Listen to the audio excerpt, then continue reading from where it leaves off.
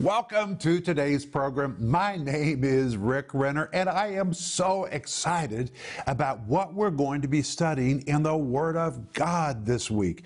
The Bible is just so powerful. You know, the older I get, the more I fall in love with the Word of God.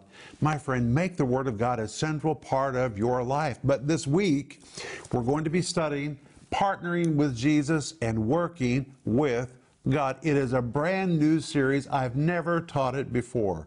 Partnering with Jesus, working with God, how to work with Jesus to get results in your life. It is so powerful, and it comes with a study guide so that you can read it while you see it or while you hear it. Anyway, you can order these by going online or by giving us a call right now. And right now we're offering you my 2 daily devotionals called Sparkling Gems from the Greek Volume 1 and Sparkling Gems from the Greek Volume 2. If you don't already have these really are devotionals that you should have in your home. I know they look very daunting because they're so big, but you don't have to read them all at once. You can start with number 1 and later order number 2, or if you already have number 2, then you could order number 1. It really doesn't matter the order, and you don't have to read the whole book at once because it's a daily devotional. You just read a little bit every day, and with Brother Rick, you walk through the entire New Testament, and we dive deep into the Greek language used in the New Testament to extract gems. That's why we call it Sparkling Gems from the Greek. And my friend, you will love it. In both of these books, there are 1,000 Greek word studies. That is amazing. This is such a resource to feed your spirit and to really make you grow. And if you're crying out to the Lord, saying, Lord, I really want to understand the Bible better, here is the book that you need. This book will help you understand the Word of God. It is so powerful. But you can order all of these by going online or by giving us a call right now. And remember that when you become a partner with our ministry, and a partner is anyone who regularly financially sows their financial seed into our ministry. And by the way, when you do that, I believe God will give you a big harvest for thinking about somebody else. When you reach beyond your world and you use your money to make sure the Word of God goes to someone else, God will show up in your life. That is partnering with Jesus. And when you partner with Jesus, God moves in your life. That is a promise to partners. And the moment you become a partner, we're going to send you 2 books. My book called Life in the Combat Zone, which we always give to partners, and Denise's book called The Gift of Forgiveness. But please remember that if you need somebody to pray with you today, call us.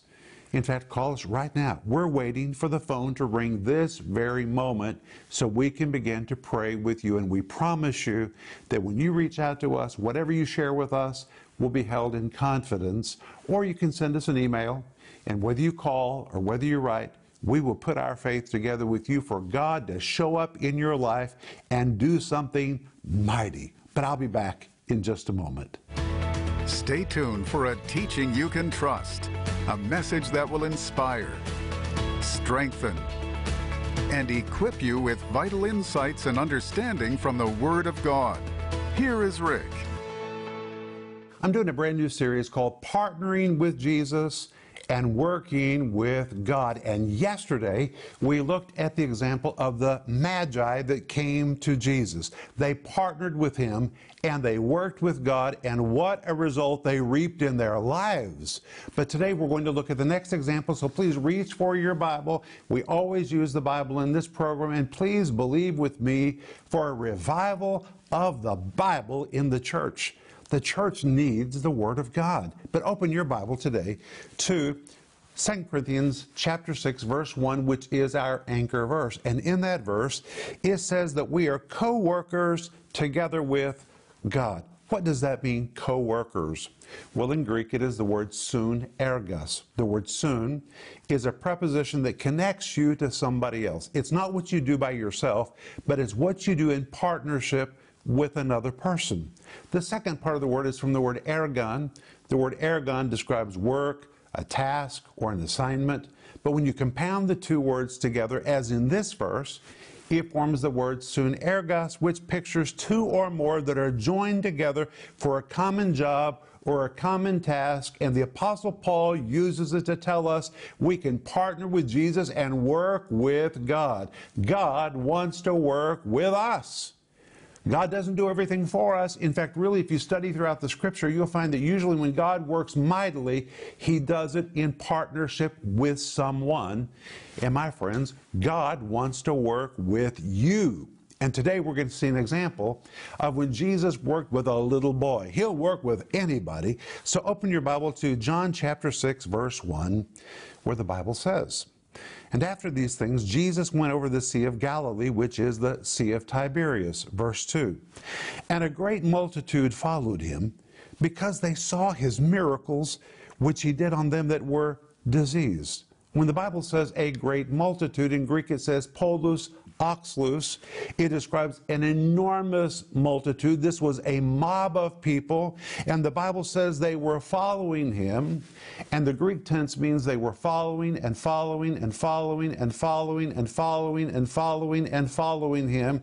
It was like Jesus could not get away from the multitude, and every day it was growing larger and larger and larger, and if Jesus turned north, the whole multitude went with him to the north. If he turned west, they all went west. If he went east, they went east. They were following and following and following. Why? The verse says, because they saw his miracles, which he did on them that were diseased.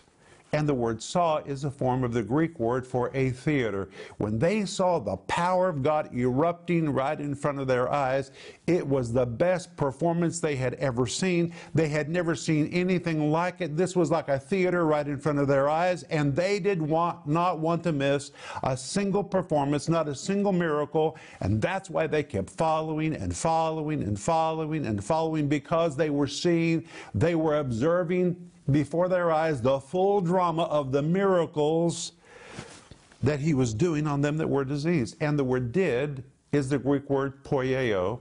The word poieo carries the idea of creativity, which tells us Jesus wasn't just healing migraine headaches. Jesus was doing creative miracles, creating eyes where there were no eyes, creating arms where there were no arms. These were creative miracles, and the people simply were caught by these. They were stupefied by what they were seeing, and they didn't want to miss one of them, so they were following and following. And my friends, if you were with Jesus, there was always something to see. And the Bible goes on to say, which he did on them that were diseased. The word disease describes a person that is frail in health.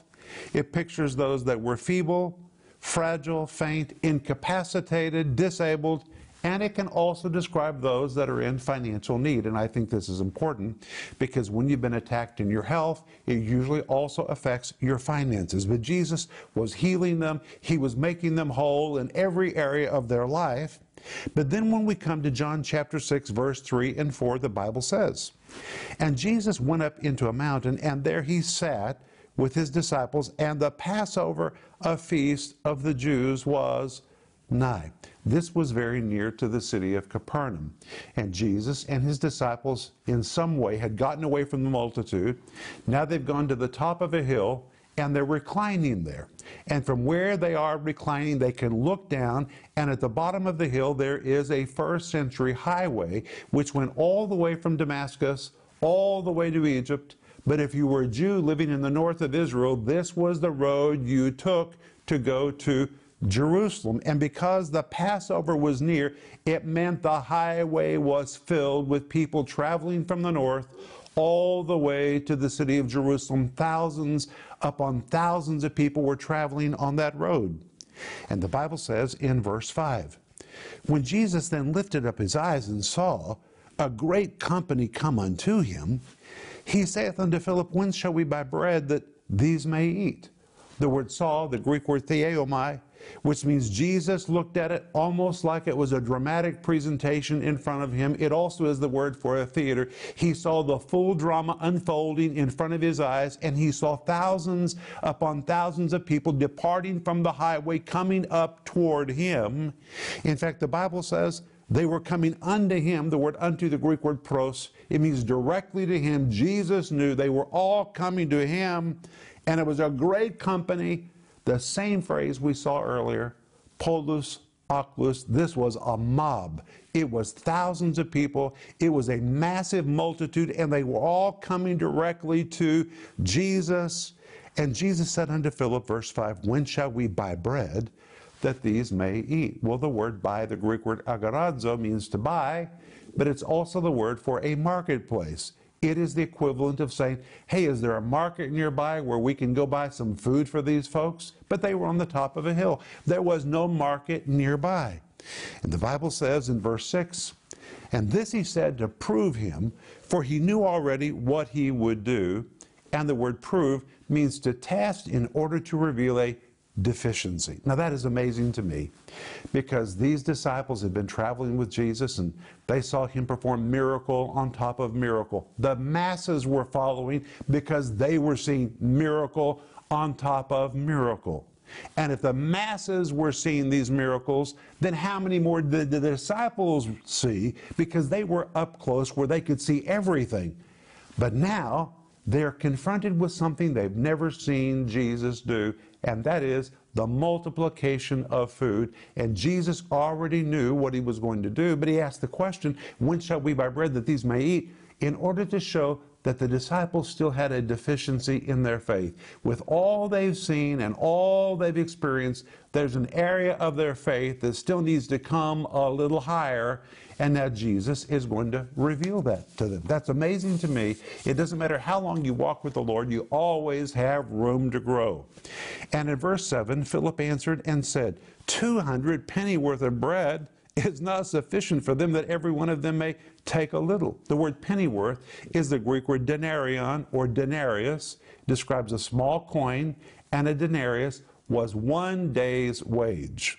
So when he says 200 pennyworth or 200 denarius, it was the equivalent of saying, Lord, if we were able to collect 200 days of salary, well, that's a lot of money. Even 200 days of salary is not sufficient for them, that every one of them may take a little. And the word little in Greek is brachus. It describes a fragment. Lord, 200 days of salary would not buy enough bread that this crowd, each of them, could eat just a small little fragment. It must have been a very big multitude. And in verse 8, one of his disciples, Andrew, Simon Peter's brother, saith unto him, verse 9, there is a lad here which hath 5 barley loaves and 2 small fishes. But what are they among so many?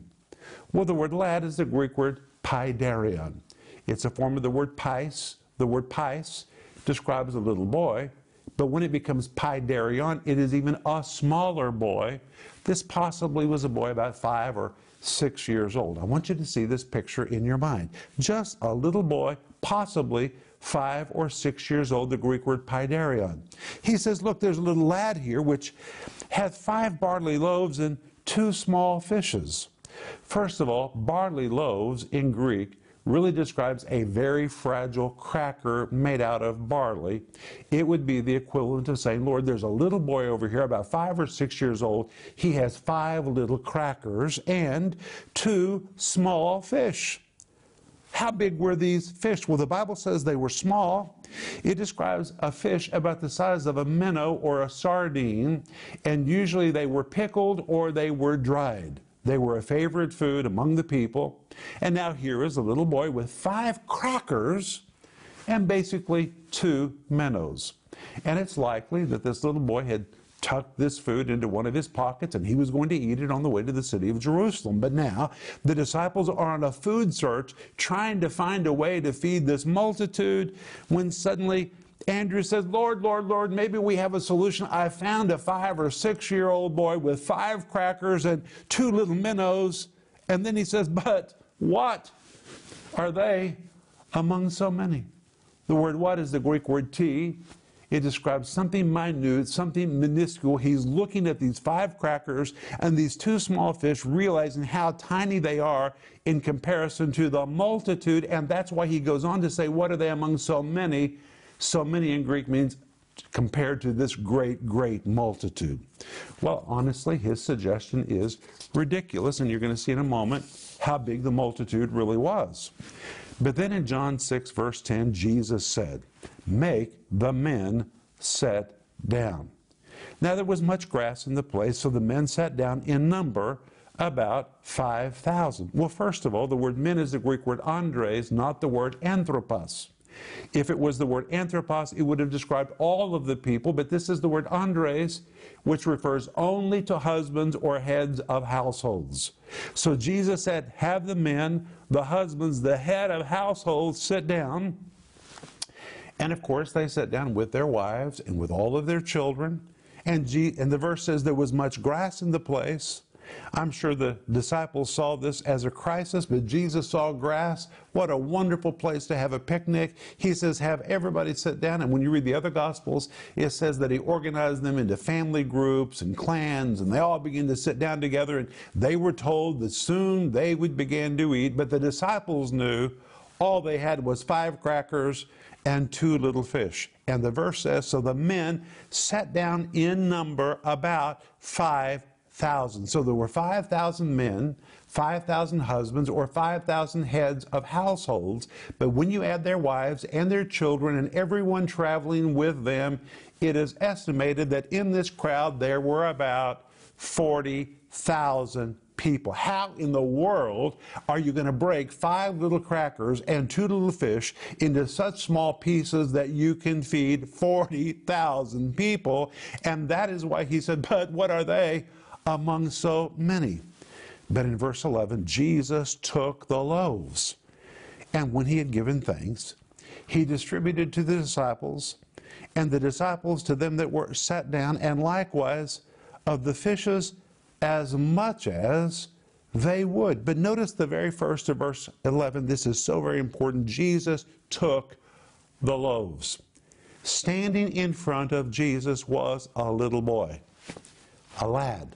The Greek word paidarion, probably 5 or 6 years old. He has wisely planned a little snack that he's going to eat on the way to Jerusalem. Just as he reaches into his pocket to pull out his 5 crackers and his 2 small minnows, someone yells and says, don't eat that food, don't eat that food. The master needs that food. Suddenly they pick up the little boy, run to the top of the hill, and the little boy is standing in front of Jesus. And Jesus says, may I please have your crackers and your minnows? Well, they belonged to the little boy. And the little boy had every right to say, no, these belong to me. I've planned all day. I've been waiting for this. These are my crackers. These are my minnows. I have jurisdiction over them. I have the right to eat them. And if the little boy had decided that he would retain them, Jesus probably would have blessed him and he would have eaten them. And that would have been the end of the crackers and the minnows. But the little boy surrendered what was in his hands. He partnered with Jesus and he worked with God. And my friends, when you yield something to Jesus, he will take it. And that's what you find in this verse. And I have to ask you, what is Jesus asking you to give him today? My friends, he's going to give it back to you in full and much more, but you're the one that has to put it in his hands. And if you'll put it in his hands, he'll take it. And that's what this verse says. Jesus took the loaves, and when he had given thanks, wow. Given thanks is so very important. The Greek word eucharisteo. It describes one whose heart is so filled with thanksgiving that it just flows out of his heart. He wasn't focusing on the small amount in his hands. Jesus had lifted his eyes and was looking to the Father and began to worship the Father. And as he worshiped and gave thanks, the food in his hands began to supernaturally multiply, and he distributed to the disciples, and the disciples to them that were set down, and likewise of the fishes as much as they would. The Greek means literally as much as they would, which meant the whole crowd was saying, hey, can I please have another serving of those crackers? Hey, can you please bring some more of those fish over here? And the disciples were running back and forth all over the side of the mountain, bringing more crackers and more fish that would be multiplied in the hands of Jesus. And verse 12 says, and when they were filled. The word filled is called pluperfect in Greek. It means doubly filled, filled to the brim. They ate so much, they had no more room for anything else in their stomachs. They're laying on their sides, holding their sides, saying, why did I eat so much? It's like you may feel after Thanksgiving or Christmas holidays when you've eaten and eaten and eaten. Now these people are laying on their sides, doubly filled, filled to the brim. They can't eat any more. When they were filled, he saith unto his disciples, gather up the fragments that remain, that nothing be lost. And the Bible says, listen to this amazing verse. It says, and therefore they gathered together and filled 12 baskets with the fragments of the 5 barley loaves which remained over and above unto them that had eaten. And when the Bible says that remained, the word remained is a Greek word that describes something that's overflowing, something that exists that is out of measure, beyond proportion, far stretched, something that is incomparable, unsurpassed, unequaled, unrivaled by anything. In other words, crackers were laying everywhere. That's amazing. And verse 14 says, then those men, speaking of the disciples, when they had seen the miracle that Jesus did, said, this is of a truth that prophet that should come into the world. Well, if that is how the disciples were affected, how do you think the little boy was affected? Let's talk about that little boy. 5 or 6 years old, ready to eat his crackers and his fish, but he decides to put them into the hands of Jesus, not knowing that he's about to partner with Jesus and work with God. And when he puts his crackers and his fish into the hands of Jesus, he watches those crackers and the fish be multiplied and multiplied and multiplied. And at the end of the day, I can just see the little boy walking up and down the sides of the hill, seeing people laying on their sides saying, oh, why did I eat so much? And thousands of crackers laying everywhere. Now the disciples picking up all the fragments that remain, 12 basketfuls of crackers and fish. But no one understood the miracle like the little boy, because he was the one who surrendered what was in his hand, and he could say, wow. And to think all of this started with my crackers and my fish. I gave Jesus what was in my hand, and look what has happened. And that's what happens when we partner with God. When we partner with God, supernatural things take place. He releases increase beyond our imagination, so much increase that it almost seems far-fetched. But that's what happens when you put what is in your hand into the hands of Jesus. What is Jesus asking you to put into his hand today? He wants you to partner with him and work with God, and he will bring dramatic results back into your life. I'll be back in just a moment, and I want to pray for you. How can you partner with Jesus and work with God to help advance the gospel and get supernatural results in your life? Is there a practical way you can really partner with Jesus and work with God? In this 5-part series, Partnering with Jesus and Working with God, Rick Renner opens the scriptures to show us practical ways and biblical examples of how to partner with Jesus and work with God to advance the gospel and see supernatural results in your life. All it takes is a right decision to open the door for the supernatural. In this series, Rick covers biblical examples of a decision to partner with Jesus from the very beginning, a decision by a small boy to partner with Jesus, a decision to partner with Jesus that brought dramatic results, a decision by women to partner with Jesus' ministry, a decision to partner with Jesus to the end. This powerful series is available in digital or physical formats starting at just $10. In addition to this teaching series, you can also get the books Sparkling Gems from the Greek Volumes 1 and 2. In these books, Rick unlocks the brilliant treasures within God's Word and shows you how to live an intimate, uncompromising life with God in an easy-to-read devotional format. Each volume of Sparkling Gems explores more than 1,000 in-depth Greek word studies. Order Sparkling Gems 1 for just $40 and Sparkling Gems 2 for only $45. Don't miss this special offer of the series Partnering with Jesus and Working with God and the book Sparkling Gems 1 and 2. Call the number on your screen now or go to Renner.org to order. Call or go online now.